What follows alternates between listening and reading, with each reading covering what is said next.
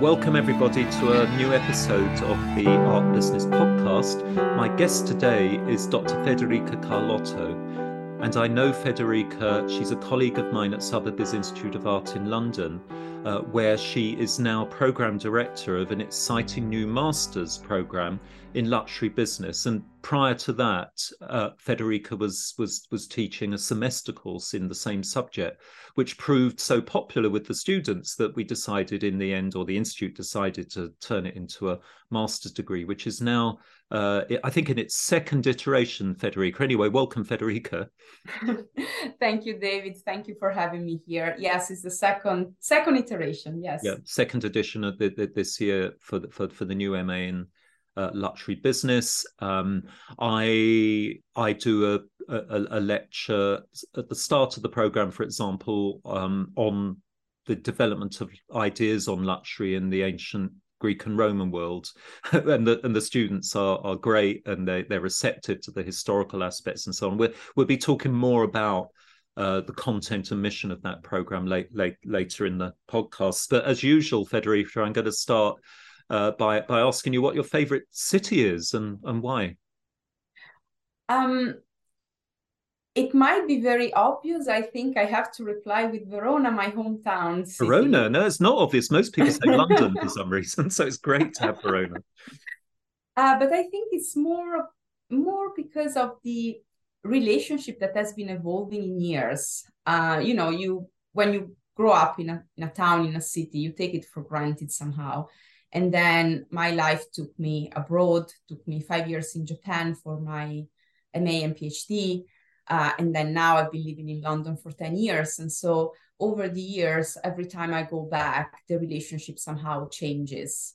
And I remember when I was in Japan, somebody asked me, what do you miss most of Italy?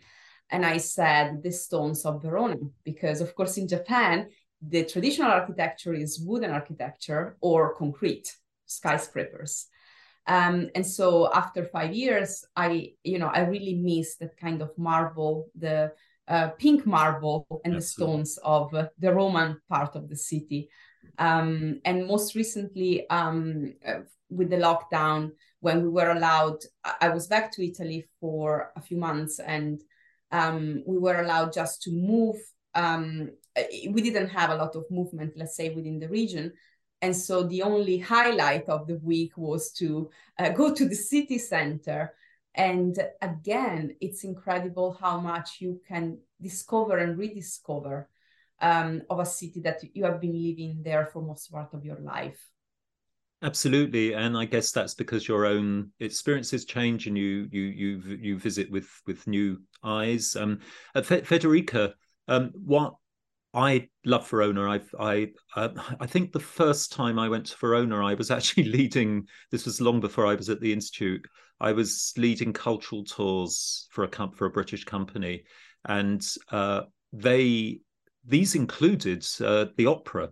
And so there was a cultural tour where it was amazing. We stayed in Verona for 5 days, and included were tickets to the famous opera in the ancient Roman amphitheatre, which of course suits my interest, in Verona. And I suspect some of the listeners might have experienced that. But would you maybe you could just say a little bit about what else there is in Verona for people to visit, other than the opera at the wonderful amphitheatre?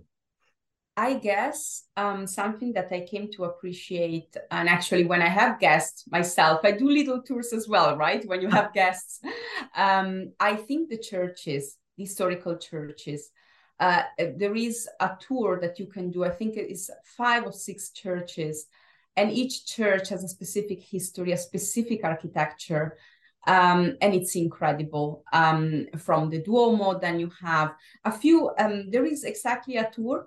And I think even if you're not interested in the religious dimension of that, it's just to see the amount of work, craftsmanship that went into those buildings that is just astonishing, and the differences and how history speaks through the different layers as well of these buildings. So I think it's this is something that maybe as I said, it's interesting that you were lucky to stay 5 days, because usually the tours go, maybe you go to Venice and then before going to Milan, or vice versa, you stop quickly in Verona and then you maybe do half a day, which I think it's a shame, because besides the amphitheater, there is a whole, even Castelvecchio, which is the castle that we have in the city center, and the Roman architecture, the gates of the cities as well. It just speaks history quite a big deal. And so, yes, I would recommend to stop at least more than half a day. Yeah, I remember we stopped once with our MA Art business students when we were traveling between Venice and Torino. We go to Artissimo in the Contemporary Art Fair in Torino. Haven't done that since lockdown, but we're planning to do that, go back to that from next year. It's in early November.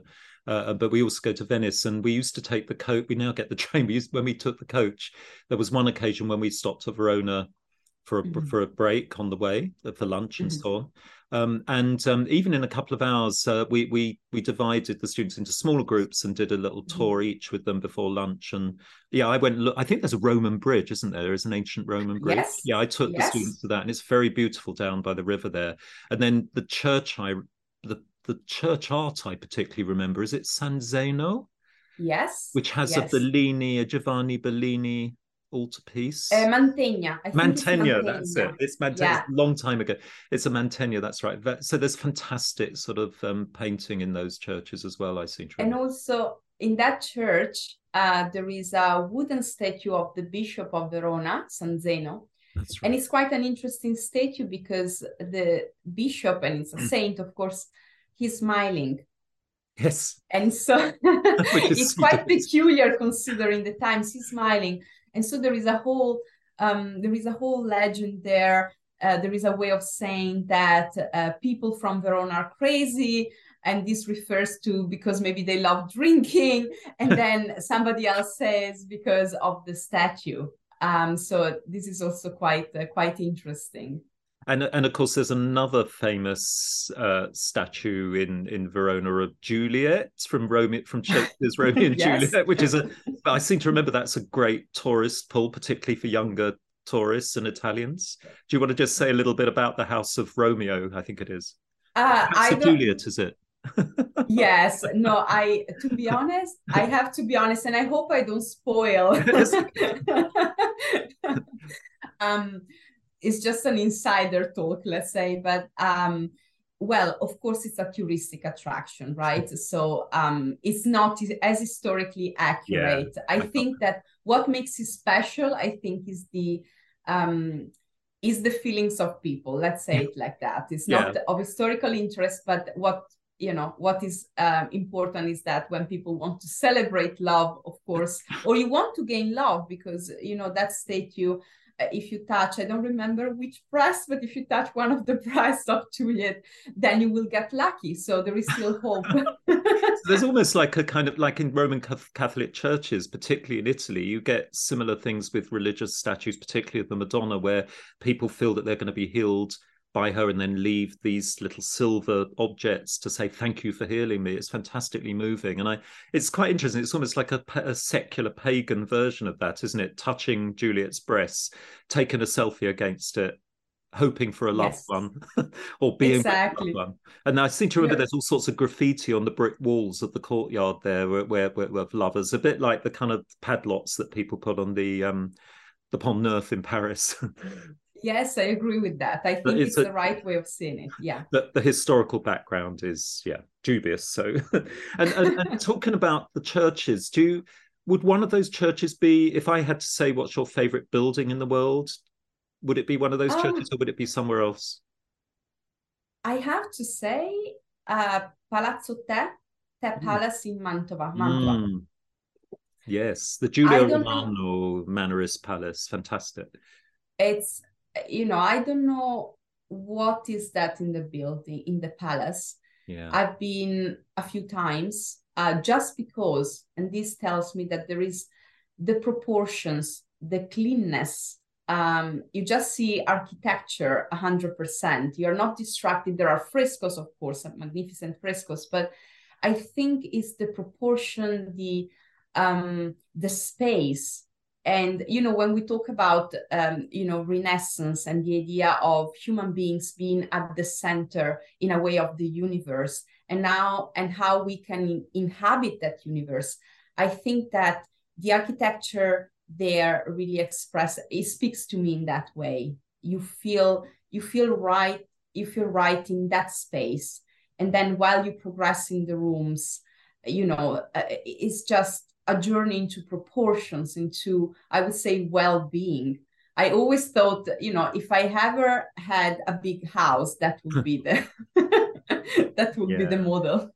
So for the listeners, that's the Palazzo Te, TE, which is on the outskirts. So I think it was almost a villa at the time, almost like a countryside villa at the time, on the outskirts of the wonderful Gonzaga city of Mantua. Yes. So I think typically you would visit the Palazzo Ducale, the Ducal Palace within the city, and then you can travel out. It's walkable. I seem to remember about a 45-minute walk out to this wonderful Palazzo Te.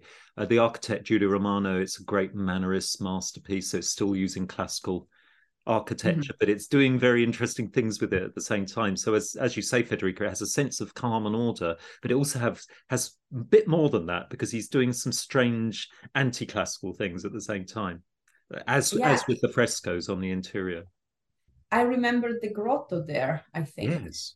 There is, yeah. And also, I don't know, David, because of course you are interested in the Roman architecture as well, right? Does it make you feel like you are in a sort of Roman villa? Definitely. And that was the idea, I guess, to give a kind of frescoed effect, like from the discovered Nero's Golden Palace in Rome that was found in the late 15th century, and they see these frescoes, and I think that leads to artists frescoing their buildings. And we talked about the Palazzo Te being a bit more of a villa in the countryside setting. So do you have a favorite countryside location, Federica, that you particularly love to go to get away from the city sometimes? Can I go back to Japan at this point? Of course. Can we travel a little bit? Yeah. Of course, I don't have many chances to go to Japan whenever I want to escape London. But definitely the countryside in Japan during the autumn. Oh, wow. Now we are in autumn, just to see the leaves changing colors. I think Nikko is just an amazing place. It's stuck in the mountains, and it's the site where the first shogun, so the head of the military government in Japan, so we are 17th century, he established his shrine there.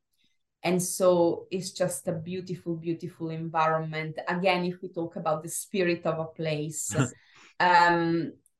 of course, you have this historical monument, but more than that, I think is the nature speaking there. And then in autumn, the other thing in Japan, I've never been to Japan. I'd love to go, but we've had Japanese students in the past, and they've always said, "Oh, look at the photos! You must come, David, and visit us." And the famous ones as well are, of course, the cherry blossom in the spring with Mount Fuji with still snow covered in the background, and we see that in like Hokusai paintings and so on.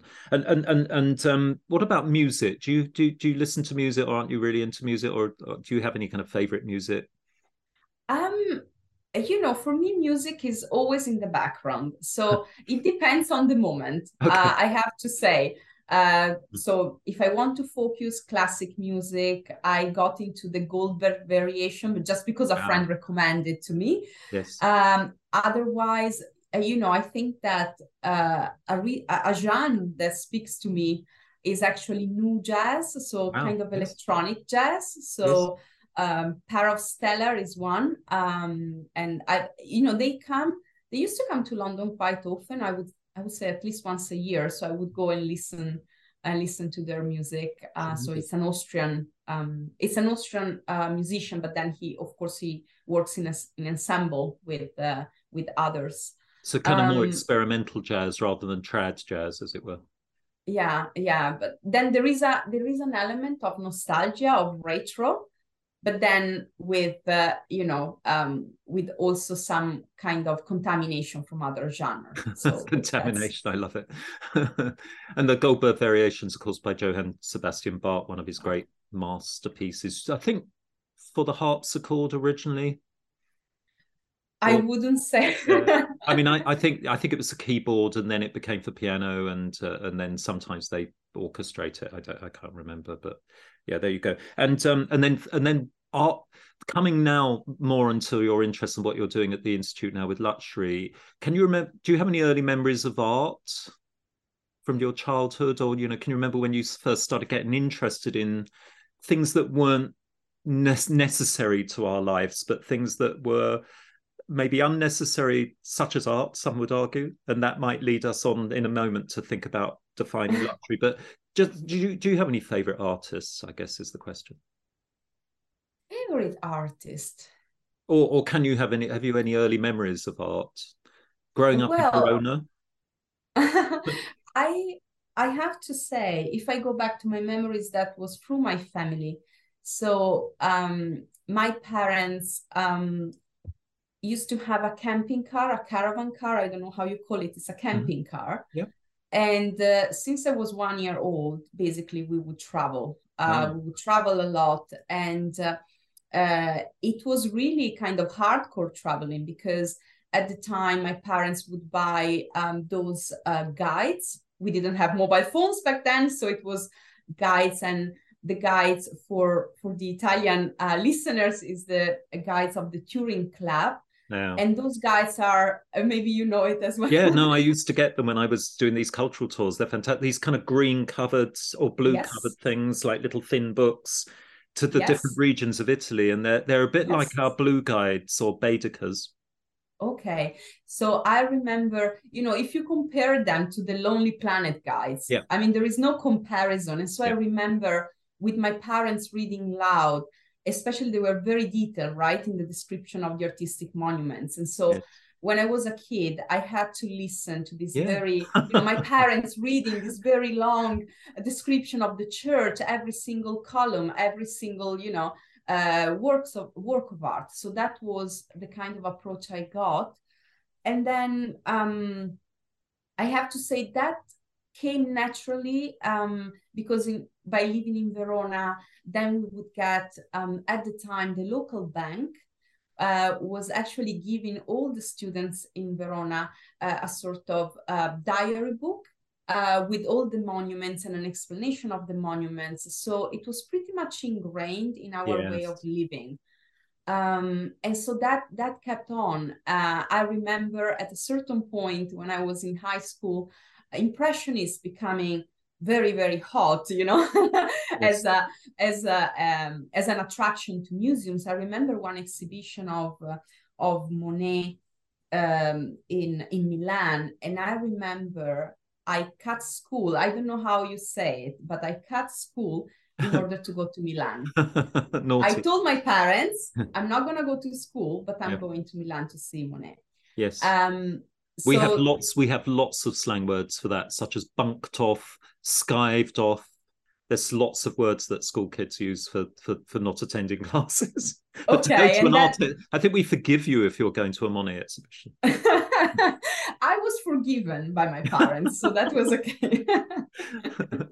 Well, that's an interesting first experience, and obviously growing up in, I think you're the first Italian guest on the podcast, and it's whenever I speak to my Italian students, they grow up with art, and and some that can sometimes be almost too much of a burden. They always having to know about ancient Greek and Roman and Renaissance art. A lot of the students then come across to London and say, "Thank God for that, I can be in the contemporary art world." But generally, I find that they have a real love for the Italian artistic tradition, and that it's a specifically Italian thing. Well, even you mentioned before the amphitheater. When I was back last time, I went to, we have also a Roman theater, which is very close to the river. Yeah, I remember. And I went to see a modern rendition of the Iliad. Wow. And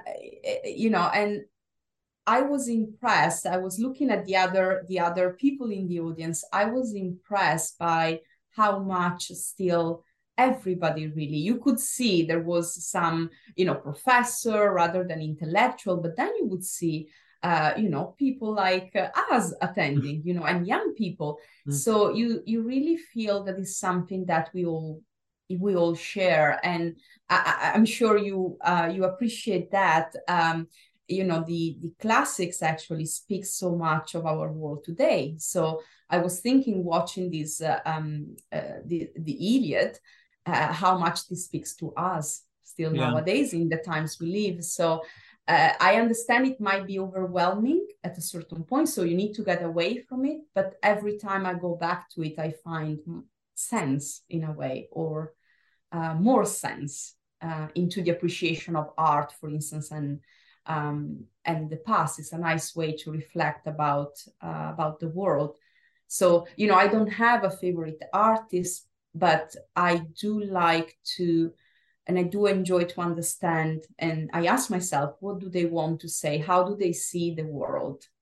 That's the meaning for me. I think that's a very good piece of advice for our students. Just give, we're so busy with our quick fits, like images all the time, that I think it's good sometimes to learn to go into a gallery and just pick maybe one room or one painting or two and sit and just really, really look at it and get absorbed by it. Because after all, the artist has put all that time in. So why shouldn't we put time back into it? And, talking about music, how long does it take to listen to the Goldberg Variations in its entirety? Probably over an hour. And yet we won't sit in front of a Picasso and look for an hour usually. So, it's a skill that we've kind of lost, I think, because of the swift moving of images today. So, I felt the same when I went to Castelvecchio, which is the medieval castle in Verona. They have an amazing collection of paintings, which were actually stolen, and then somehow they got back to the city. And when I was back to see those paintings, I realized how much ignorant we are as contemporary human beings with all this symbology. Of course, paintings like the subjects were religious subjects, but how much these paintings would like to speak and how ignorant we are in not being able to detect what they really want to say, and all the symbology and the iconography. And I was, and also how much we should provide visitors with the means, with tools, even kind of fancy tools or interesting tools, using also Instagram to educate people to read those and to enable this communication between human beings and the piece, the work of art. Absolutely. And I remember taking students, like when we visit Torino, as you know, it's got an amazing art collection, that because the Savoy family was there in the Renaissance, and very wealthy art collectors, like all Italian dynasties, and Franco-Italian, obviously, in the case of Savoy's. But, they've got this magnificent art collection. But when I've taken students around there, I have to spend a lot of time just reminding them of the biblical story or the Greek mythological story. You mentioned the theatrical performance of the Homer's Iliad, one of the first pieces of Western literature from the 8th century BCE. So, increasingly 100 years ago, or maybe a bit longer now, probably before World War One, most educated people knew their Greek and Latin and their and their Bible. They went to church, and of course, increasingly, that has just disappeared from our educational system and from our cultural systems. And it's a problem, of course, that in our MA and art business, it's an issue for people wanting to go into what we call the old masters sector, because there is an issue there in trying to get younger people interested in old masters because of those biblical and mythological narratives that they just often don't understand, and B, other cultures, trying to get, say, Chinese buyers interested in Western old masters because they don't understand a lot of the time those stories as well. So it is a kind of issue, but we treat it positively. And the reason those stories survived in the first place, because they're good stories. So usually the storytelling becomes part of the process of enjoying the work, but also selling it. If a dealer tells you the story behind the work, you're immediately grabbing the interest of the potential buyer. Anyway, Federica, I guess we better come to the kind of core of this discussion. But it's been really, really interesting having that initial talk. So where did your interest in this concept of luxury come from? How did that begin out of what you've just told us about your interest in music and art and so on? I was thinking about it, and I think it comes, well, my interest in luxury actually started from an interest in fashion. And that came from my mother, because my mother used to make my clothes and her clothes. Wow. So in a way, With a sewing machine. Yes, it was a hobby for her. Yes. Also, we didn't have much money, to renovate our wardrobe, renew our wardrobe every season. And so what I was immersed in this world where I would get really original clothes all the time, very different from everybody else. At times, I remember dearly, she was dressing, and my mother would dress myself and herself as a mini me, the mini me when you dress coordinated. Yes. So the same color and slightly different cut, but still quite similar. And so I was always immersed in this idea where you would have different colors and different kind of design on your body. And so I always had this eye for dresses and how people appear and how they express themselves through what they wear. And then with luxury, the term luxury, and that is a story that my mom usually tells me, so it's a reported story.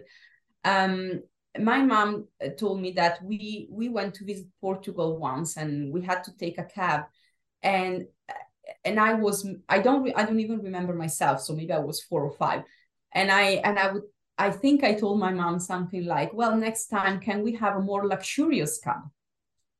And my mom was like, I don't know where that came from. And so somehow the attention to things that are somehow on the upper tier, the attention towards detail, this kind of aesthetics, somehow, I think these are the two elements I can somehow put together to justify that. And then when I had to choose, I won a scholarship to go to Japan, and when I had to choose my area, at that point I said, I'm gonna go for fashion sociology, because that's pretty much my interest. And while dealing with topics and writing my dissertations, I would naturally pick luxury brands as an example within fashion. And then once I finished there, I started the academic career. At a certain point, I really wanted to go into the business side of things. And so I took a sabbatical. I enrolled in an MBA. And the specialization at the beginning for this MBA was a fashion business or something. So I said, okay, I'm going to go for that. And in the moment of enrolling, they told me, actually, instead of maybe fashion business, is going to be a specialization in luxury brand management. I'm like, yeah, fine. And this is how I got. Sorry, did you say luxury brand management? Yes, Yeah. yes, that was the specialization. And so from fashion, I transitioned into luxury, really. Yeah. How interesting. So it begins really with your with coming out of necessity, really. That's what's quite interesting, that out of necessity, which is often seen as the opposite of luxury, the things that we really need to exist in the world. And you needed clothes, and your mum made them because of relative poverty. But though in a sense, those clothes, paradoxically, I bet your friends sometimes kind of like envied you some of these things because you couldn't buy them in the shops. Is that possible? Yes. Or were they really functional looking? And I suspect that they were actually really, really nice and very individual, which of course in itself then paradoxically becomes a luxury object because it's unique, like a work of art. Yes, exactly. And I can tell you that if I go back to my childhood, I can say I had a very luxurious life back then, not only because of the dresses, but also because I was mentioning before that my parents had a camping car. Yes. These were the late 70s, Yes. early 80s, Yes. which meant that you wouldn't have the amount of caravans now traveling around. Yes. As a matter of fact, that was a sort of artisanal camping car. It was actually a truck transporting salt, another luxury item in the past. And Yes. my dad readjusted as a camping car.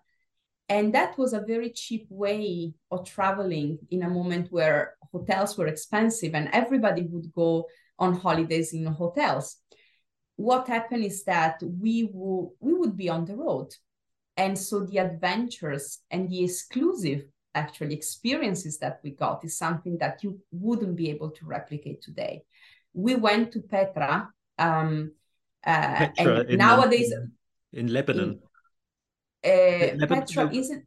It's Jordan, isn't it? Jordan. Is it Syria. Jordan or Syria? Oh, yeah. Sorry, yeah. apologies, but it's the ancient city of Petra.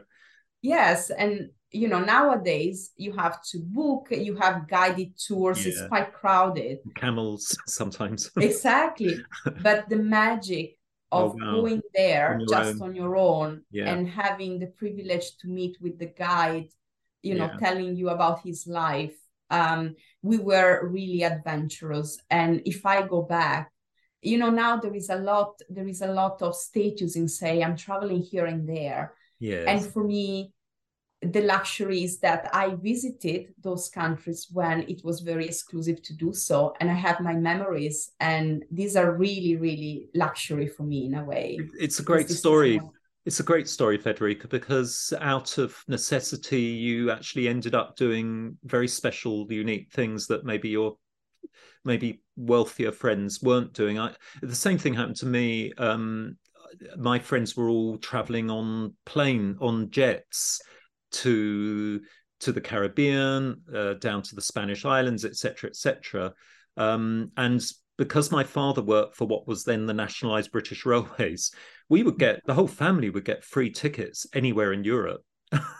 and so when we went to Italy and Spain, we went by train. And I remember thinking it was so romantic. I'd wake up in the middle of the night, I'd look out the window and I'd smell the local donuts being made, and they'd sell them through the window. I'd give them money. Mm-hmm. And then in the morning, my father would take us all down to the buffet car, which used to be more like an Orient spread, like a luxury buffet car, very different to the ones today. And we'd sit there with the tablecloth, eating croissants and coffee, watching the Alps go by as we came across into Italy. So, and I was kind of envious of that. My friends used to take the mickey.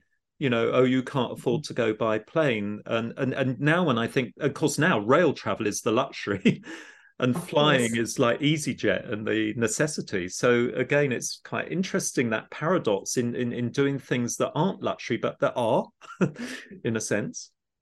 Yes, I agree with you. And I guess that this is pretty much the gateway to understand luxury as well. It's a very dynamic concept. And, I so understand what you say, because my dad used to work for the National Italian Railways as well. Before they were all divided up and privatized, yeah. And so, in a way, I understand the kind of slow traveling and the idea of experience that nowadays we talk a lot about experiential economy and people looking for experience. But I always say you also have the right mindset to appreciate that. Yes. And to somehow savor those experiences and making it part of who you are. Because this is the luxury nowadays, right? It's about being able to appreciate things as well, I would say. Mm-hmm. In a world that has become very noisy. Think about just because we're talking about traveling, think about, how many people travel, and traveling has become, even by plane, as you said, it has become actually quite distracting somehow, right? Yeah, and of course unsustainable in terms of the planet. We're about to have the COP conference. You can probably hear I'm under a flight path into Heathrow.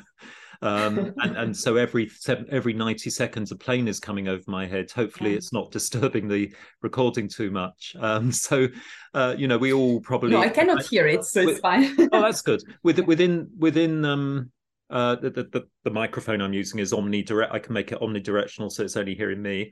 And we're increasingly, when we do our study trips in the institute, we if possible, we're now taking the train rather than a coach or an aeroplane. Mm-hmm. So we're trying to do our bit for sustainability. Obviously, when we go to Venice, it's impossible. We have to take the plane. Of But as course. much as possible, we're kind of trying to be a bit more sustainable. But so coming on to the program at the institute, the probably presumably how did that happen? Was the institute reaching out and looking for someone who could teach a luxury semester course, or did you suggest it, or how did that happen in the first place? I think the institute had an idea. They Mm. had the idea. I think it was coming from the fact that big auction houses started opening departments specializing in luxury, the trade of luxury goods. And Yes. so luxury somehow entered in the radar. Um, and uh, um, and this is how it started. So for me, I was coming from another institution. I was teaching luxury brand management there. So Yes. for me, it was a very interesting environment. It was a new environment because I was teaching in a business and management department, and here I come to a very humanistic environment, and where I had actually to consider also the relationship between art and luxury naturally. So it was very interesting to me as a discovery of that world that I had been in touch, as we said before, very in a very amateur way. And so trying to look at luxury also from the artistic perspective, also within a different framework, let's say. And then, of course, I was coming with all my thinking about luxury being its own discipline. And somehow it came mutually between, of course, the institute, and myself. I kept saying, look, luxury is its own discipline, and it has its own academic validity. And this is how actually we started talking to develop a master program that would specialize in the luxury industry, with, of course, an edge, or with a side kind of unit, let's say, dealing with the relationship between art and luxury. Yeah, and as you say, that the current owner or main owner of Sotheby's, Drahi, I know when he came in that he said that my vision is to turn Sotheby's, for example, from being a fine art auctioneer into a luxury business where fine art becomes one of several luxuries that, like, including, like, usually secondhand Gucci handbags, etc. All of those things that they'd already been selling. But he wanted to, as far as I know, he wanted to kind of highlight those departments. I'm not. I think at first everyone thought that this was going to really take over, but I'm not. It doesn't look that different to me over the last couple of years. Sotheby's, it still looks not dissimilar to what it used to look like. But as you say, it's very interesting, this concept of is fine art a luxury good, or you said earlier that luxury is its own academic discipline and it can stand alone without necessarily having to have art within its frame. But maybe you could say something about how, when you're creating the master's degree and it's validated by the University of Manchester, so it has to be kind of academically tight. What are the core modules, and what was your academic thinking behind those units, as we call them at the institute?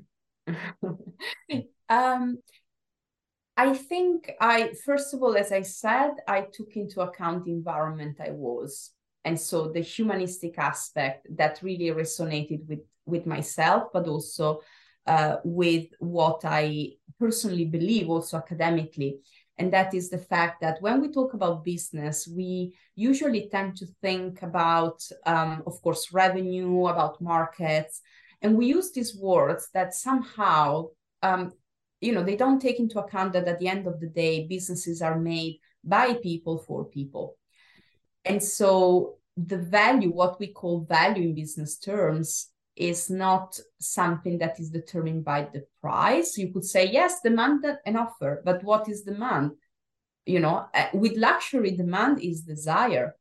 And desire, it's a very, very, if you want, emotional term. It's not how do you quantify desire? Yes, you can quantify, we know we can, but it's something that moves you. And this is something that I think can be applicable to a luxury item as well as to a painting. Mm-hmm. You work with people feelings here. You work with also people aspiration. You work with people's ambition, to belong to a certain circle, to show off certain, cultural understanding, for instance, of art, or connoisseurship of a certain brand. So, it's a very, I think both art and luxury actually are very, very human and humanistic businesses. And so my idea was really to start with a question that was, what is luxury first? And you mentioned, of course, you are coming as a guest speaker, one of the very first guest speakers I usually invite, because we need to start to ask ourselves, what is luxury for me? And then asking, what is luxury for the person close to me? And then widen our horizon and saying, what is luxury for my society, the society I have around? Because then when we talk about marketing business, we know that these markets are made by people. And we are able then to produce a value that is really resonant with those people, because we know to read them. So then, of course, the course is luxury business. So we talk about all the infrastructure, we talk about markets, consumer behavior, marketing, and branding. But if there is not this approach, my idea or my feeling is that then we become very reactive to the market. And in business, when you become reactive, you lose. Yes. You need to anticipate, or at least you need to be at pace with what is happening in the market, in the minds of the people. If I can give you an example, right now luxury brands are going with pet wear and kind of accessory for pets. Now, this comes because, of course, during the pandemic, we know people have been basically buying pets and having pets in their homes for company. And also, people have developed a relationship with pets. We know how much related we are with our pets. There was a discussion between cats and dogs, but let's say that especially with dogs have become an extension of ourselves. For younger people who are delaying, for instance, the idea of family and having kids, dogs are an extension of ourselves. We can spoil them. And this is where luxury brand realized there was an opportunity there. Again, it's not about the dogs, it's about our relationship with our pets. I say dogs because, of course, cats are more independent, and then there is a social element in that as well. You don't take your cat, for a walk. You take your dog, and then maybe you take your dog on a purse and you go, to have coffee with your friends with your dog. There is a social element there, and this is where luxury brands are working on. So this is somehow the connection between society, but also our feelings that we have towards our pets and the business opportunities.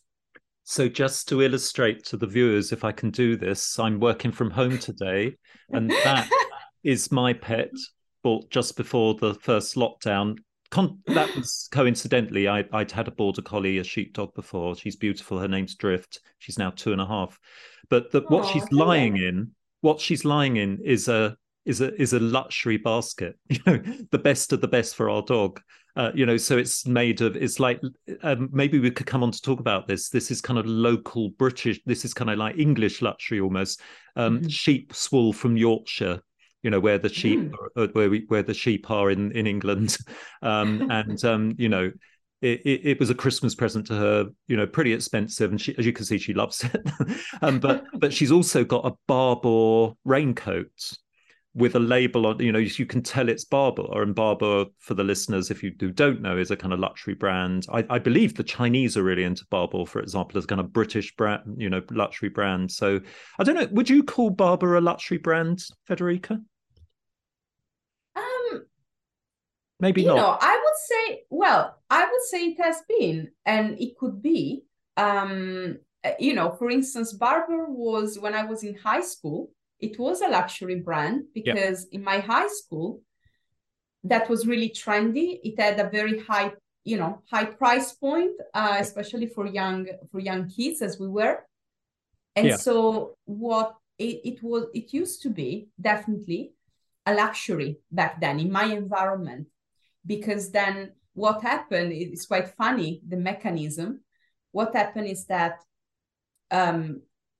when the following season came up, there was another, I think, I'm not sure it's a British brand, it's Woolrich. It's another brand. And then these people would change your wardrobe from Barbour to Woolrich. What happened is that those people who actually were able to buy Barbour, saving up money, or maybe their parents told them, look, we're going to buy you the Barbour, but then the Barbour jacket, but then that's it. Yes. And they had to stay with Barbour. Yes. And so you could see the difference in between those people who actually could afford to change their wardrobe seasonally and people who couldn't. So again, another idea of the dynamism between, luxury, fashion, and trends, and how much do they speak to us about us, really? Yeah, in some ways, Barbour is a kind of luxury brand because it tends to be quite expensive, and the shops tend to be in the kind of luxury areas of, say, London and so on. But it's a very English, it's very British thing. It's very practical, and it lasts. And you wear it out when you're walking the dog in the rain and it's from the countryside, but we brought it into the city, which is an interesting. It's a bit like driving a Range Rover that was basically designed for farmers. You don't need a 4-wheel drive in Chelsea, and then it becomes a luxury fashion because they're very expensive to have. So Yes, I guess Barbour. I think Barbour was able to take the practicality, the waterproof element, yes, I think, and then make it, of course, what it is, fashionable and then luxury, I guess. Yes, yes. I remember when I used to be studying in Italy, doing my research down in the Bay of Naples, and I was there in winter and when there were no tourists around. I used to get the train to Pompeii from Sorrento, the Chicken Vesuviana, and the kids would be the teenagers would be going to school. And I noticed then that there was definitely brands that they had to have a certain kind of backpack. I just try to remember what it was at the time, but that it was a bit like Nike's today, that everybody had to have the same brand, and if you didn't, you were probably considered poor or whatever. I guess those objects weren't necessarily expensive, but it's another kind of brand that is aimed at like a lower economic level, if you like. But do you think something similar is going on there, where teenagers all want to wear the right thing, even though it's not particularly expensive? No, and this is why, in a way, when we talk about luxury, of course, there might be objective definitions of what a luxury object is. But I'm really interested, and this is why somehow I tend to go also beyond luxury, because we said before, it's about also desire. So, for instance, the teenagers at school, this is a market, this is they have their own society. And what is trendy in that society then becomes desirable, right? And so that maybe is more fashion than anything else. But it's, on the other hand, it also established some sort of hierarchy. And so within that small society, having certain things qualifies you as hierarchically, let's say, on the very top. So this is why sometimes, I have some people or other academics telling me, yes, but if we were not to have our society where there is an inequality, let's say primitive villages, okay, let's go back to that, luxury wouldn't exist. And I always counter argue that actually it would, because I said, let's go to the Amazonian forest. You can identify specifically who the head of the village is. Maybe he can just use certain flowers to decorate his body. Maybe he can use certain beads for his necklace, and all the others are prohibited from having those. Or maybe there is an economy that justify the possession of those elements. So again, it's not maybe about luxury, but status certainly. Even if you had a very, very simple society, you would always have this kind of way for people to distinguish themselves. And, you know, in human beings, there is always this desire to be different because we are all different. On the other hand, there is always the desire to fit in. And so this is the mechanism that rule, of course, fashion. And then in luxury, of course, then you play on a higher level, but that's the same mechanism, basically. And so, you know, even when we have, you know, a situation like school kids, there is exactly the same mechanism. And you know, we know well now that the age of luxury consumers, you know, as being actually, you know, going towards younger generation. We were talking about, you know, generation of, you know, collectors or consumers is going younger.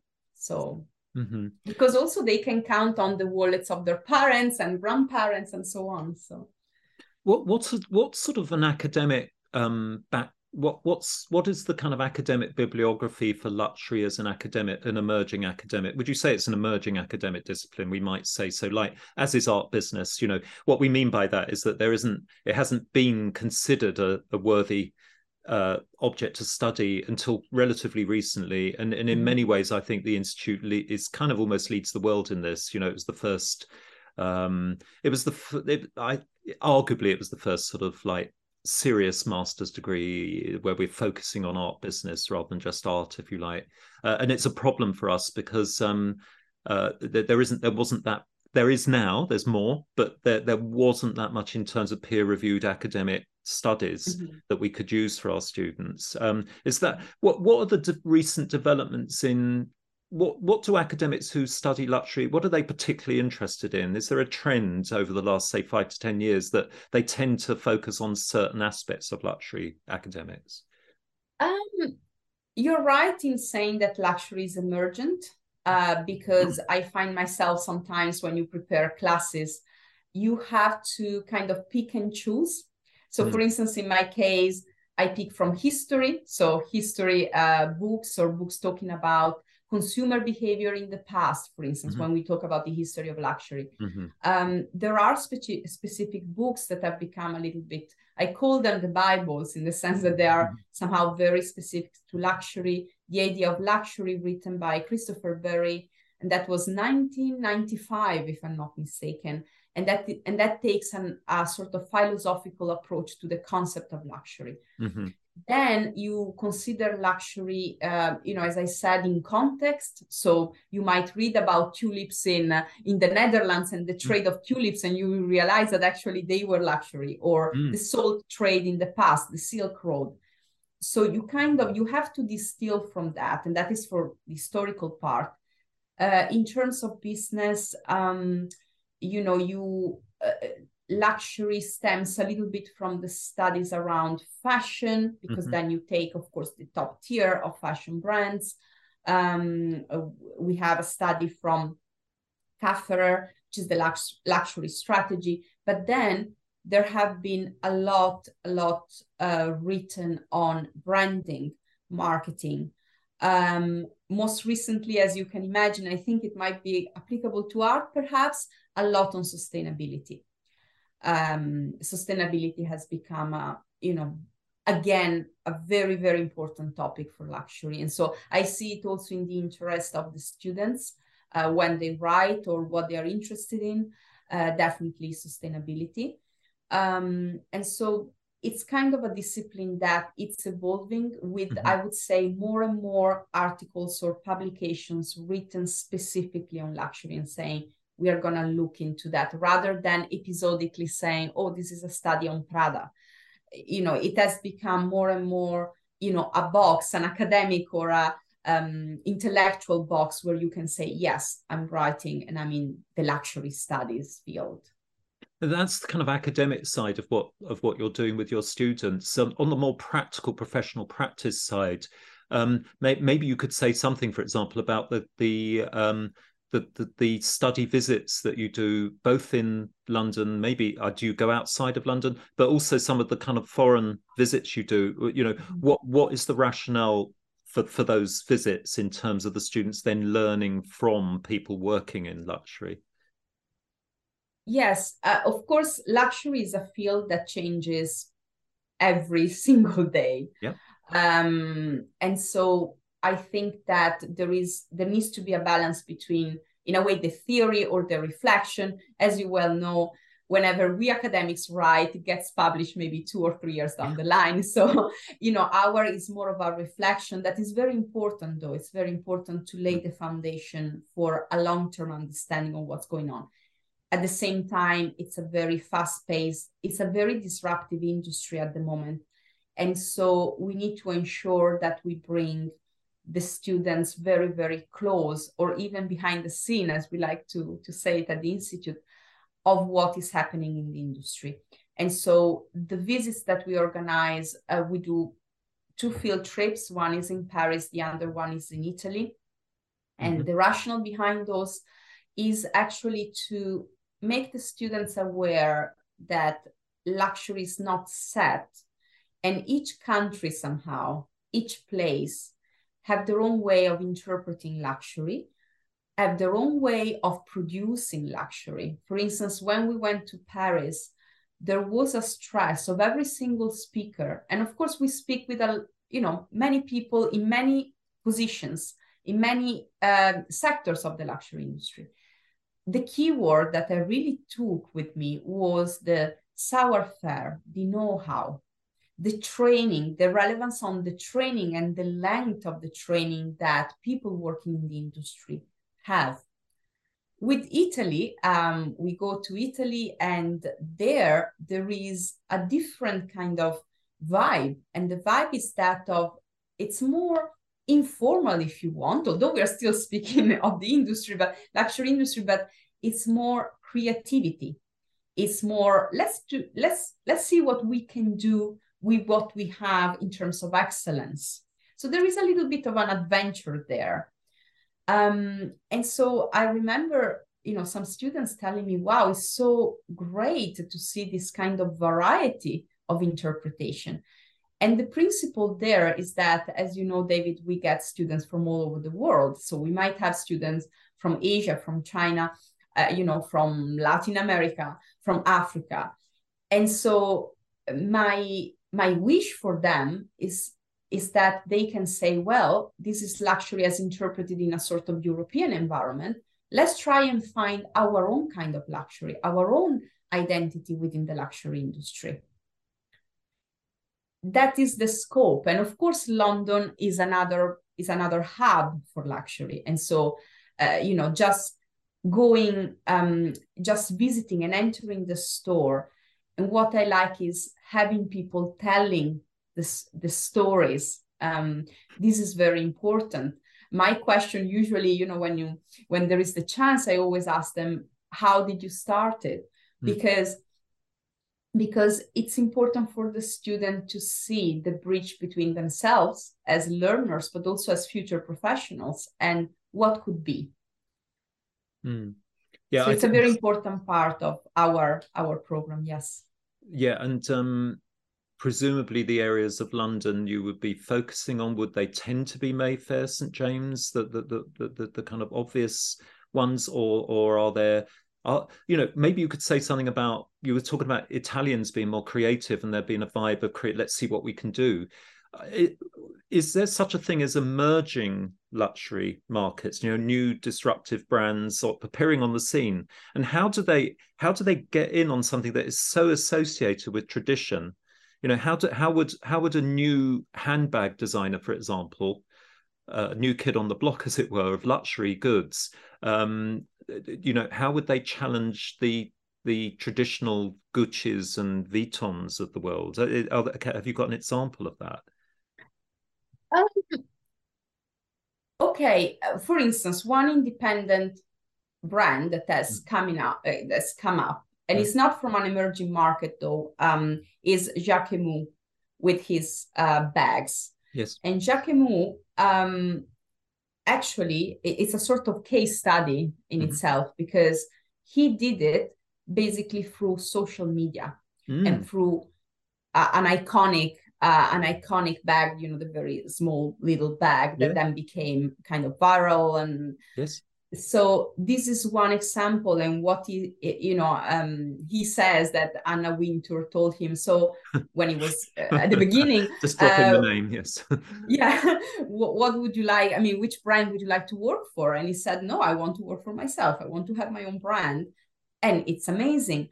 And the way I think he got exactly in the understanding that consumers now need visual stimulation and experiences. And this is what he does brilliantly, for social media mainly. So this is one way. And this tells me that potentially, for instance, I'm looking at Africa right now because it's such an interesting country, because also culturally speaking, it has become very appealing to the Western world. Yep. And somehow I link the successfulness of these. You can be an independent brand if you have a very smart way of talking to people through your social media channels, through the way also you create. Sustainability, we said, is very important. Also, be very transparent. These can help, actually, this can facilitate your resonance with a certain market. I'm looking at Africa right now. With China, it's quite interesting because I think that country branding still matters quite a lot for us. And so the reputation of the countries around the world, especially in these days. And so I can see, I mean, there are Chinese luxury brands there, but my point is, if you want to have a global market, this brand should be appealing to the Western world as well, in a way. And I think that still the reputations of the countries play a part in that. So again, we go back to the idea that it's not just an economic or a strategic decision. It also relates to how we perceive things. But definitely, luxury is global. And, historically, of course, all sorts of reasons, but historically, the luxury industry was born in the Western world. But I can see now, and I see now, that emerging countries or emerging brands from emerging markets can also have their own space in the industry. Yes. Yeah, your what you were saying about Africa, your interest in Africa at the moment. One of the earlier podcasts was an interview with an African-born Ghanaian artist who now works in London, Kojo Martho, and he. When they had his first solo show down in Mayfair at JD Mallet, it was interesting the way they did that, because they involved a luxury design group to create silk scarves and silk pocket handkerchiefs. Silk we associate as a material with luxury, obviously, of a couple of his paintings, and they used Instagram to actually model. They were getting models in to actually show how beautiful that. But these were the paintings, but they were being worn by people, which struck me as a very, very interesting move away. And it's happened before, obviously, but it tends in the past, in my experience, to have happened with old masters. Like Botticelli is a very good example of using the not the the Primavera sometimes, but usually the Venus rising from the waves. On Dolce & Gabbana used it, for example, famously. I think Paul Rocha used it. But it's very interesting suddenly seeing the launch of a contemporary artist no one had really heard of before onto the London scene. So suddenly his images were on matches near Oxford Circus as digital images in the shopping street. I know it's not a luxury shopping street as such, really, but also people were wearing these silk garments. Yeah, and this speaks actually on how our markets have also changed. Where you have, it's about the communication, really. It's about surprising people, the wow effect, as we call it, right? To do something that, yes, it has been done before, but it's a great way to launch, in a way, to think outside the box and to go beyond the dimension of the products. It can be, a work of art, but it can also be a dress. Why don't we do something different? Yes. And this is a communication. It's about, I think there is a lot, said about storytelling. I think that the telling stories is what we need. Yeah. We go back maybe to Homeros and the Iliad, when we were saying, well, nice stories. People need to hear nice stories. And so people need or want to hear who's behind the brand I'm buying, what is behind the object I'm buying, because even a silk handkerchief, silk is luxury, okay, and you can talk about the manufacturer, that's fine. But what about, the design was made by such and such artist, yes. the artist is coming, has this interesting background. Yeah. It's a sort of, not only it's a topic of conversation with people, but it's also something that somehow you feel that you have acquired a piece of that story, of that person, of that individual life. And this is behind what's happening today, that we say, well, it's marketing, it's branding, whatever, but no, it's something deeper. If you do it correctly, if you do it with purpose, it's something deeper than that. Yeah, and as you say, it's always been there in the history of luxury goods and art, that in the literature we read, people, Vasari in his Lives of the Great Artists, it's what people, the reason people read those is for the wonderful anecdotes, the stories of the artists' lives. And you buy a little bit of that when you actually purchase one of their works. And I think that's also, as you say, that's very true of the luxury industry. I'm sure that when you go in and get the owners, to talk about their brands, I bet they tell a lot of stories about the craftsmanship behind the making of the objects, the care that goes into the production of them, but also the stories behind using a certain design, and so on. Yeah, so you are buying into that, and then that means the consumer, of course, has a story to tell their friends. It's not just, oh, I've got a Gucci handbag. It's, this is the edition, this edition, and they only made 5 of them, and someone else who has one, and the story behind it becomes part of the consumption, and then the continuing marketing of that object through the consumer. Exactly. That's why there are psychological studies saying that technically, as you said, everybody could buy a Gucci handbag if they have money. As long as they have money, yeah. That's okay, right? Whereas, of course, that's the difference in the art world. My students are often surprised when I say, if you want to buy a work by a new artist that Larry Gagosian is launching, just because you've got money doesn't mean you can buy it. He will choose the people who buy it because it's important to him and his brand that certain collectors, famous collectors, have it. And therefore, that's where people buy at auction, because no one can stop them buying at auction. It's the highest bidder gets the works. And we saw the Damien Hirst famous sale where he was selling his primary works at auction for the first time. And his argument was, I'm fed up with my dealer, with my agents selecting people. People should be allowed to buy my work if they have money to buy it. So that brings us kind of full circle to that world of business and money and exchange and why people buy luxury. So Federica, I'd like to thank you very much on behalf of the listeners as well to being a guest today and giving up your time today. And maybe in a year or two's time, down the river, as it were, you could be a guest again and talk about how luxury has developed over that next 2-year period. But I think I know your way of teaching, and I know that you said it at the start of the podcast that it's not just about historical knowledge, it's about knowing seeing over the horizon, trying to get your students to look beyond the horizon and seeing what's coming up in the future. So we look forward to maybe another podcast in the future where we hear all about that. So thank you very much, Federica. Thank you, David, for having me. Thank you very much.